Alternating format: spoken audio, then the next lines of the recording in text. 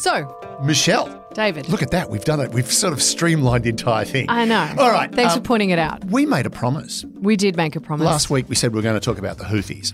And what a week it has been. Oh, well, I've got to say the whole thing about that young boy that was enticed by the AFP into becoming a member of ISIS. I want to talk about that, but not today. There's reviews and inquiries going on. We'll leave that hang. But for now, I want to talk about Houthis. Because there's a lot going on with the Houthis in the Red Sea. It's insane. It is insane. Now, I think the best way to do this is we're going to break it down into little bits. Yep. Bite-sized chunks. Bite-sized chunks, kind of, in that let's have a look at who they are, what the history of Yemen where is, they came from, where they're going, who's helping them, who's against them. It's a crazy little story that everyone's going to enjoy. It's a crazy little story. Can't wait.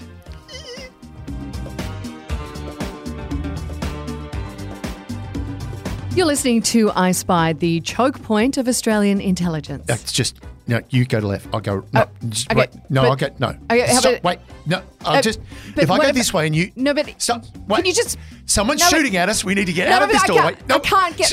But. Duck! Oh.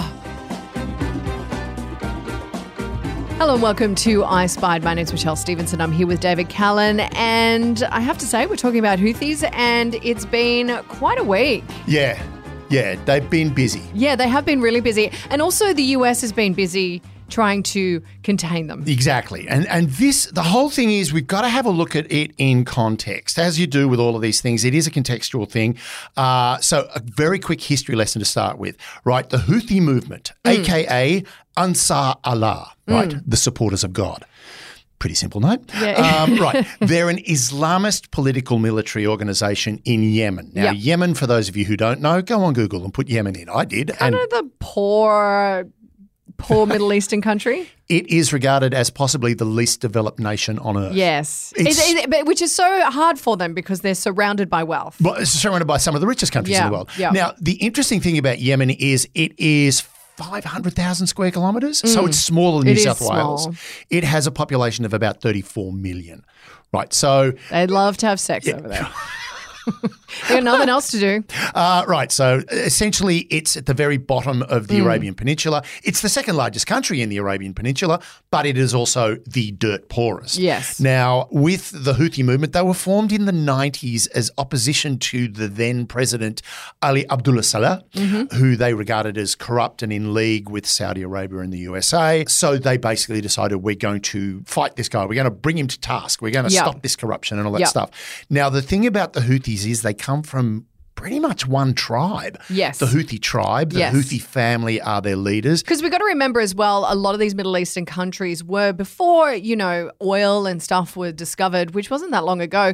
They were all nomadic tribes people. Yeah, they were Bedouins. So a lot of this stuff is quite recent, them having to deal with, global politics and other countries trying to have their fingers in their pies. Well, let's look at Yemen. It's a predominantly Sunni nation. This is going to come in important. It's been in a civil war since about 2014. Now, the thing is, Yemen didn't exist until 1967. Yep. And then it was the only communist country in the Arabian Peninsula, in the Middle East. And gee, it did them well, didn't it? It really worked for them. So they made the leap across to capitalism in 1990. And it didn't make any difference, right? The big problem is it's so fractious. Yeah. Currently, at the moment, the civil war that's been running since 2014, they have your pro-Hadi. Now, Hadi is the former president, and he's regarded as the legitimate president, I think. I'm unsure at the moment. It's really difficult because essentially civil war broke out. The Houthis overthrew the government. Yep. They took over the capital, which is Sana'a, and then started taking over the southern provinces. The Houthis come from the northern provinces. They started taking over the southern provinces, made their way all the way down to Aden on the coast of the Red Sea, and they forced President Hadi to flee the country. Yep. Now, they hold North Yemen and Sana'a, which is the capital, but essentially Saudi Arabia had to get involved, basically. They were continuing on their merry way to taking over Yemen, and Saudi Arabia said, well, hang on, we can't have this. Yeah, wait a minute. Wait. Yeah. Because we're Sunni and the Houthis are their Zaidi Shia. Yeah. Which, funnily enough, Zaidi Shia are very close to, about as close to Sunni as you can get and still be Shia. But they hate the Sunnis because the Sunnis in Saudi Arabia are Wahhabist Sunnis. So again, it breaks down into all these different sects. And the Houthis are supported by Iran. Houthis are supported by Iran, but here's the thing. You also have the southern separatists. So you've got the southern separatists down the bottom. They're being supported by the United Arab Emirates. Yep. Then you've got Al-Qaeda on the Arabian Peninsula. They're in there as well. You also have Islamic State in there and, of course, the Houthis. So basically, Yemen is just a hot pot of terrorism. It's, as we said last week, there was that great meme that said, which Yemen do I hate today? Yeah. So this is the big problem, is you've got the Houthis over there. Now, here's the thing. Let's get down to their slogan because that will really help everyone to understand what it means. Yep. Everyone strap in. You're probably going to be very surprised by this, but this is what their slogan is. Death to all Westerners? Not quite, but here we go. God is the greatest. Death to America. Death to Israel. A curse upon the Jews. Victory to Islam. I mean, I can see that on T-shirts. That would sell so well. Not a lot of grey areas. No. In fact, the Houthi flag is that slogan. All of that Arabic on that flag, that's what it says. But they've essentially turned themselves into pirates at the moment with what's going on. Yeah, but let's be honest, they're extremely well-armed pirates. Yes, because Iran. Yeah, Iran. Now, let's get into Iran because Iran. I'd rather not get into it, but I'll look at it from the sidelines. We'll talk about that as well because it's important. Can I just say that the Middle East, to me, I look at it all and I read about it all the time and I'm like, it's like Twitter. Yeah. I just can't do it anymore.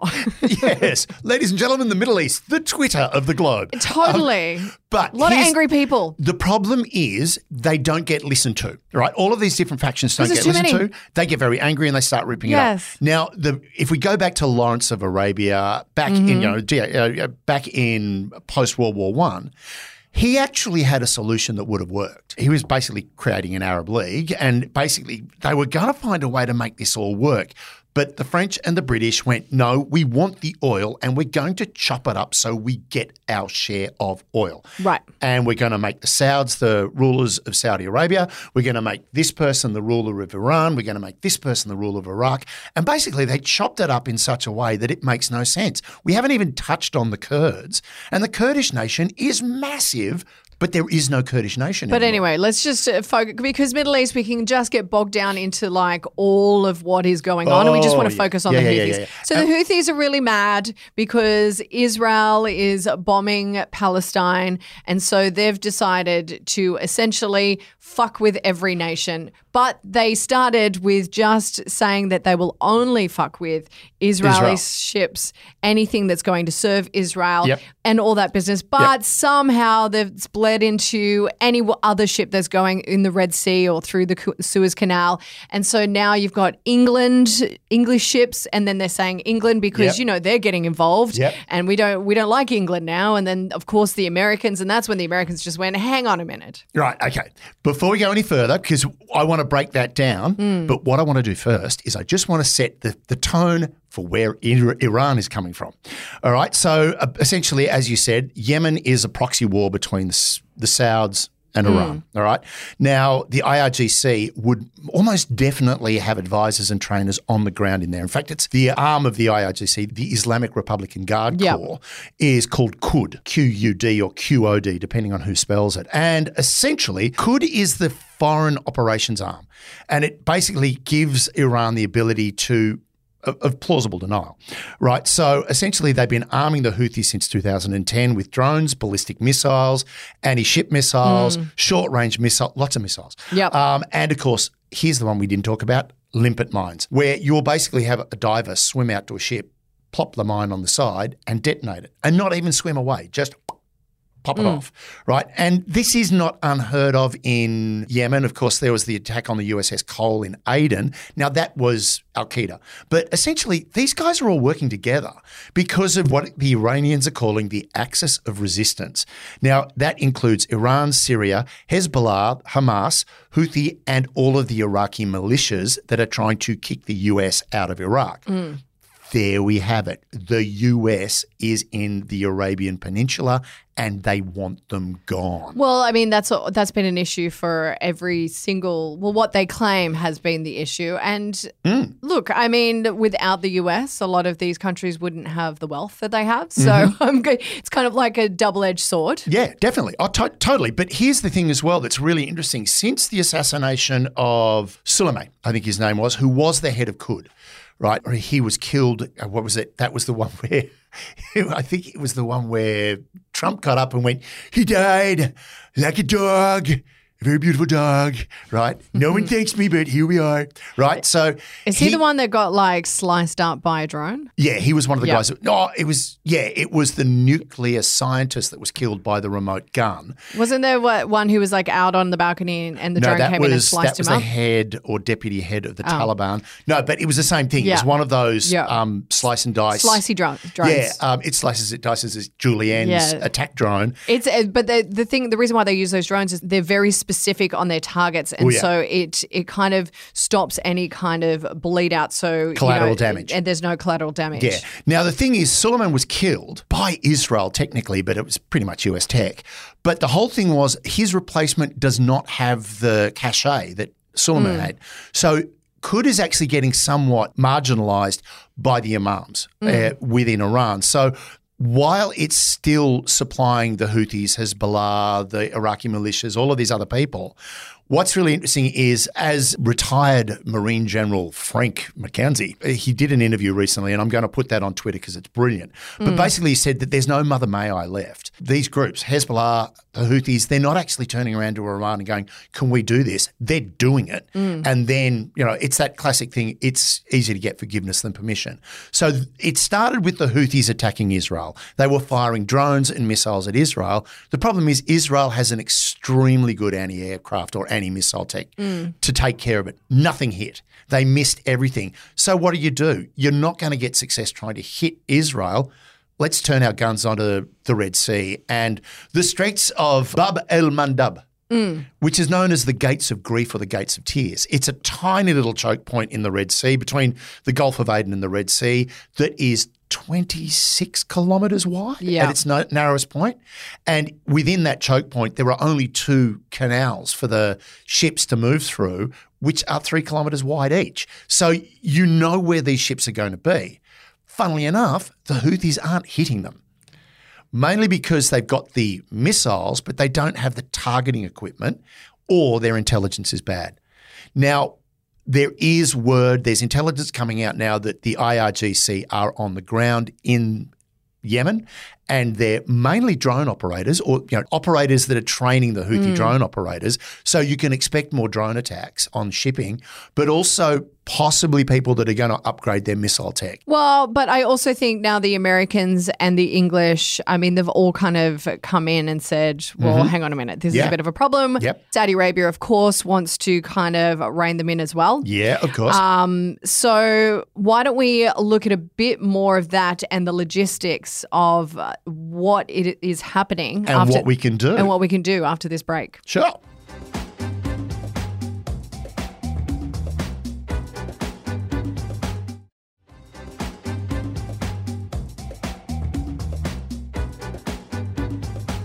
Okay, so we're back. So we're talking about the Houthis and we're talking about the logistics around basically what they're attacking and what that means for everyday people like us. For us in Australia, it's not actually that bad. Well, I mean, there are a few things that, aren't getting through. So it means like things like, I think, Suzuki, oil, BP, a lot of those. Well, our oil actually comes from Singapore. We also have no oil reserves. We should mention that. Yeah, well, I think we do, but we just don't dig them up. It's very low. Yeah, it's very but low. The whole thing is our oil comes from Singapore because that's where we refine it. We don't have a refinery here anymore, which is kind of stupid. We should have one. Of course, we've got that oil reserve that Angus Taylor bought that's over in America. Yeah, because it's so close. Yeah, it's just a very long hose. And if the Americans ran out, of course they wouldn't touch it. Oh, no, they wouldn't touch that at all. So anyway, our oil comes from Singapore. That oil comes most likely from, I think pretty certainly, it comes from the Gulf. Yeah. But, of course, that's not an issue for us. If Yemen do strike at the Straits of Hormuz, you probably, which is the Persian Gulf, you probably have Iran going, okay, boys, settle down because we've got to get our stuff out as well, right? So they're not going to mess around with the Straits of Hormuz. So the oil is getting out, but it's got to go around the long way. The Cape of South Good America. Hope. Right. No, not South America. It goes around. I said South Africa. Did you? Yeah. Oh, I'm sorry. But I think or maybe I went to say South Africa and then you spoke over me and I got confused and went America, but I meant South Africa. Leave that in. It's all just perfect. No. Anyway. South Africa, fucker. Go. So essentially, the problem is it's Europe and America that are suffering, right? Because everything's got to go through Suez and then through 100%. The Med and then out either across the Atlantic or up the Atlantic and into Europe. So that's a problem. For us, we've got minor things going on with this, but well, really, I mean, on the good news, IKEA said it's not affecting them because they've got enough stuff backed up. Thank God I can go and buy a flat pack table, right? Because I do that every week. Yeah. Now, the thing for Iran is this is an extremely economic way for them to wage war. Yeah. Right. Now, they're not in any way. But not really. I mean, who are they really affecting? Some of the big global companies, but they're not really affecting like England or America. Yes, they are. I mean, they are, but like economically, I don't think it's. Oh, yes, it is. Right. In what way? Well, oil is now more expensive. You may notice at the petrol pump, oil has gone up because unfortunately we work on a benchmark for oil price, which I think is Brent crude, which is Texan oil. Our oil has been expensive for a while. Oh, it's always expensive. We know that, but it's even more expensive now, mainly because of that supply chain. I think oil went down issue. Look, oil goes up and down. At the moment, it's up.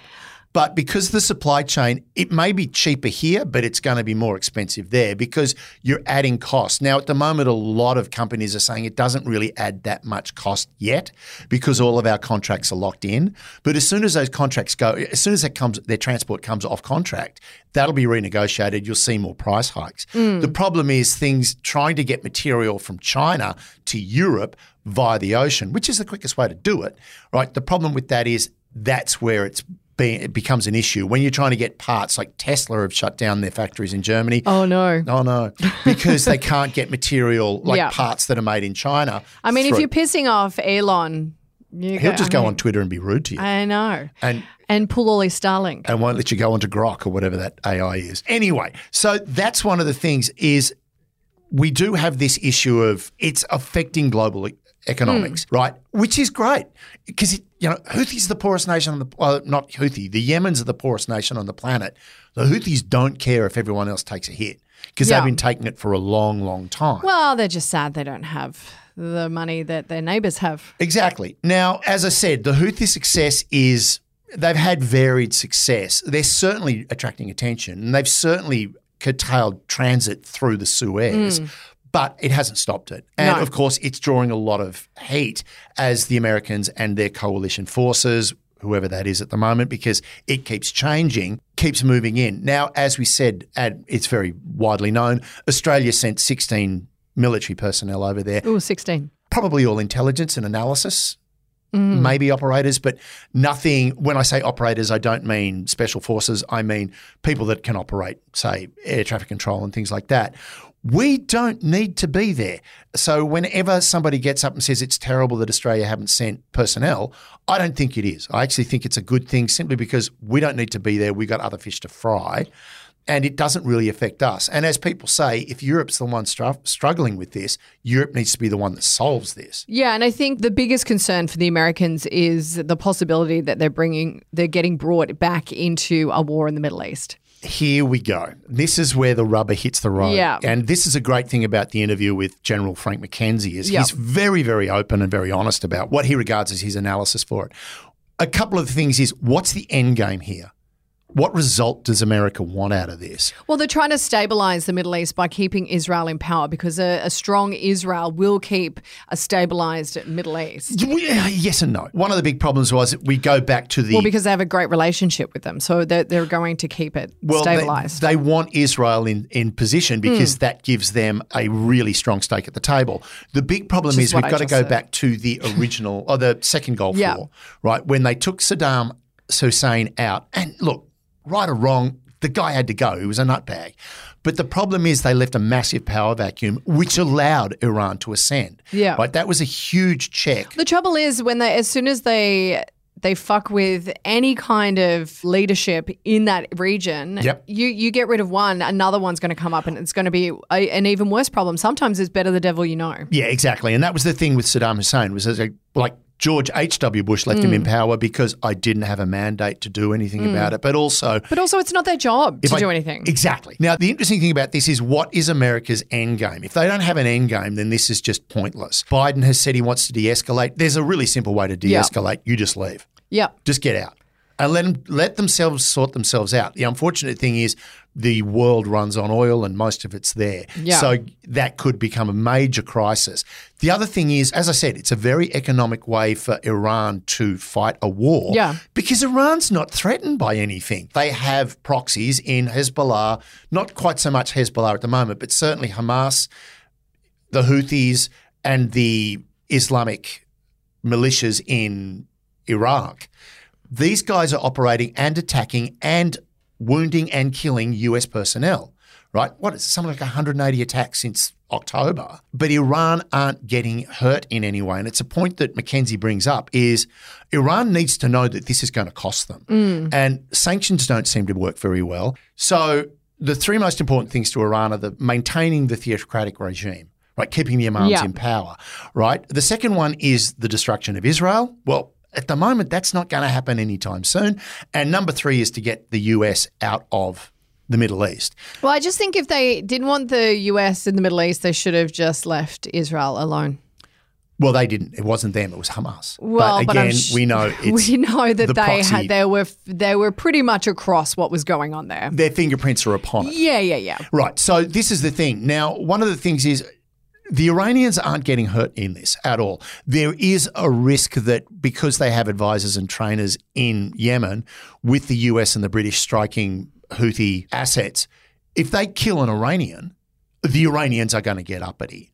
Well, I mean, they did fire on some Iranian targets, did they not, after the drone attack that killed 3 US servicemen and women? Yes, they did. But what was the result of that attack? Oh, it was more a bluster. Yeah, right. It was more to say, hey, we can do this. Hey, we can do this. The thing is, at some point, the US will have to bloody Iran's nose in some way to make Iran understand that, all right, if you want to play this game, you're going to have to actually ante up. The problem is nobody wants to do that to Iran right now. No one does because we don't want to start a war. We don't want another war in the Middle East. But why do you think Iran's doing it? Because surely they know that a war is inevitable if they keep poking the bear. Because at the moment, the bear ain't moving. The bear is only But if you keep poking it, it's gonna get up. Is it? I mean, they could literally just keep poking the bear, and if Biden falls over at the next election and Trump gets Trump I thought you meant he'll fall over. Yeah, he'll probably fall over and he might not get in. If Trump gets back into the White House, all bets are off. Quite simply, all bets are off. Oh, no, he'll start a war. Well, according to him, he won't start anything. He'll just be a dictator for day one, and just a day. My God, let's not get into that. Yeah. So the big issue right now is America is kind of hamstrung in what it can do. Right? It's either got to escalate. And if it escalates, you're in a war. Right? Yeah. Pure and simple. And one of the things is if they escalate and attack Iran, there's a very good chance that Hezbollah will go, okay, if you're going to play that game, we're going to start a war on the northern border of Israel. But Saudi Arabia is also sitting there and they don't want a war, and they would be more aligned to what the Americans are thinking. They'd definitely be aligned to the US. Now, the interesting thing about Hezbollah is it's now regarded as the largest military organization that is not a country in the world, right? So Hezbollah is no longer just some, backwoods guys with a couple of Kalashnikovs and a few bomb vests. Yeah. These guys have invested quite seriously, thanks very much, Iran, in some serious kit, right? So Iran has, over the period of the last 20 years, 25 years, have really managed to spread their tentacles out into the Middle East and set up a lot of proxy fighters that could cause major issues for the more democratic Saudi Arabia. I know. It's such a weird, I feel like I'm in this Twilight Zone when Saudi Arabia is sane. Saudi Arabia are the good guys. Yeah. Yeah. Yeah. It's weird. But here's the thing. You can have a situation where there are no good actors. No, I mean, and also we're just watching all the James Bond movies with Daniel Craig in it because my son is like now well into them. So we're going through them all, which has been great because I forgot how great they are. Oh, yeah. I just did that over Christmas. And one of the things that the CIA agent said last night when we were watching, he said, they're all bad. We've just got to pick the least bad actor. Yeah. Now, here's an interesting point that's also come in. And having read and watched the interview of General McKenzie, it did suddenly make me think there's one other option that America has that they aren't doing. And that's active measures, what the Russians call active measures, actually going into Iran and interfering with their political situation. Because what is the number one thing they want? They want to keep the theocratic regime in power. Now, Iran internally is quite unstable. They've had all of these protests. They've had the women walking around knocking imams' hats off and not wearing veils and all of those sort of, the thought police type thing. What is it? The Ministry of Religion police that are going out and punishing people for not wearing the hijab. Here's the thing. If America could get their intelligence game on in Iran, that would change the game. The problem is the CIA are universally shit when it comes to Iran. They've had more of their spies captured, exposed, imprisoned and executed through sheer bad management, through negligence. They had one guy that he was an engineer that was passing on information on the nuclear program that Iran was running. They went, well, come to see us in Ankara in Turkey. That's where you can do your handoff of your intelligence. Unfortunately, they were sending him to a location that was under Iranian surveillance. So the Iranians went, oh, well, we know who's telling the US that, right? So the unfortunate thing is if they lifted their intelligence game in Iran, they could do some real damage. Yep. Unfortunately, they don't know how. Now, I'm reading a book which I think it's all very similar and it has a lot to do with kind of this area that we're talking about. And it's written by an Australian author, Terry Hayes, The Year of the Locust. I don't know if you've read it. No, I haven't. It's a fantastic read and it's about a denied access area spy for the CIA. And it looks at this kind of idea of, terrorism, hotbeds and having to get into Iran and what would happen if they needed to bomb, places in Iran and what that would do and kind of the global political fallout from it. So I would highly recommend this book. Well, I will find it on audiobooks because as I've told you, I don't read anymore because I read too much for this.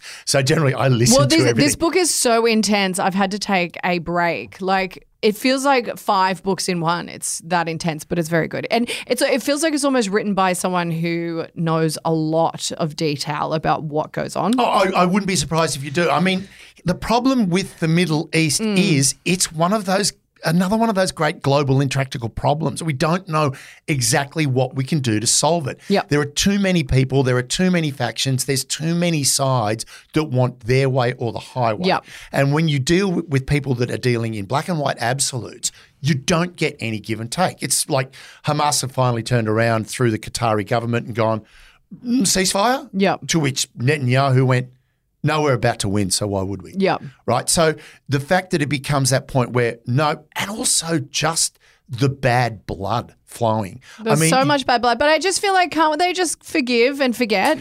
Can't we all just get along? Yeah, well, that's kind of communist. Well, it's also like nothing good is ever going to come from all of this anger. Conflict. There's too much conflict. Now, can we just calm it down? There is some good that's going to come from it. I mean, arms dealers are going to make an absolute fortune, and the intelligence world now have something else to do. Yeah. But the bottom line is this. Tell us the bottom line. The bottom line is this. Iran and Saudi Arabia are intractable foes, right? America's on the side of the Saudi Arabians and on the side of Israel, and Iran cannot stomach it. They want to be the preeminent power in the Middle East. They are the old, basically what's left of the old Persian Empire. Yeah. They want empire again. But they screwed the Persian Empire. Well, Persia used to be beautiful. I mean, Iran used to be the leader of they had doctors, they had science, the most mathematics. Mathematics libraries there were incredible. Yep. And then religion came in and just screwed it all up. Yeah, that whole idea that our fundamentalist principles trump your scientific endeavours, and this is the issue we have: is we're dealing with I like to look at it as, if you look at Christianity as being a mature religion, I really wouldn't, I mean, mature is not the right word, but, Islam is kind of a bit like a teenager. It's still got it hasn't still gone, angry at life. It hasn't gone through its Renaissance and Reformation, right? And unfortunately, even, what are meant to be enlightened religions, if you look at Christianity, oh my God, there are some basket cases within the Christian church. Yeah. There are some absolutely batshit people in there. Yes. And it's that problem. And I think Charlie Pickering summed it up brilliantly, where he said the problem he has with fundamentalists is a little bit more fun, a little bit less demental, right? Yes. And I think that's a really good point, is we are dealing with fundamentalist black and white absolutes. We're not dealing with people that are they don't want to find a solution to the problem unless it's their solution. I think we need more solutions, less problems. I go for that. I think more fun, less demental. Dementalist. Yep. Thanks, Charlie.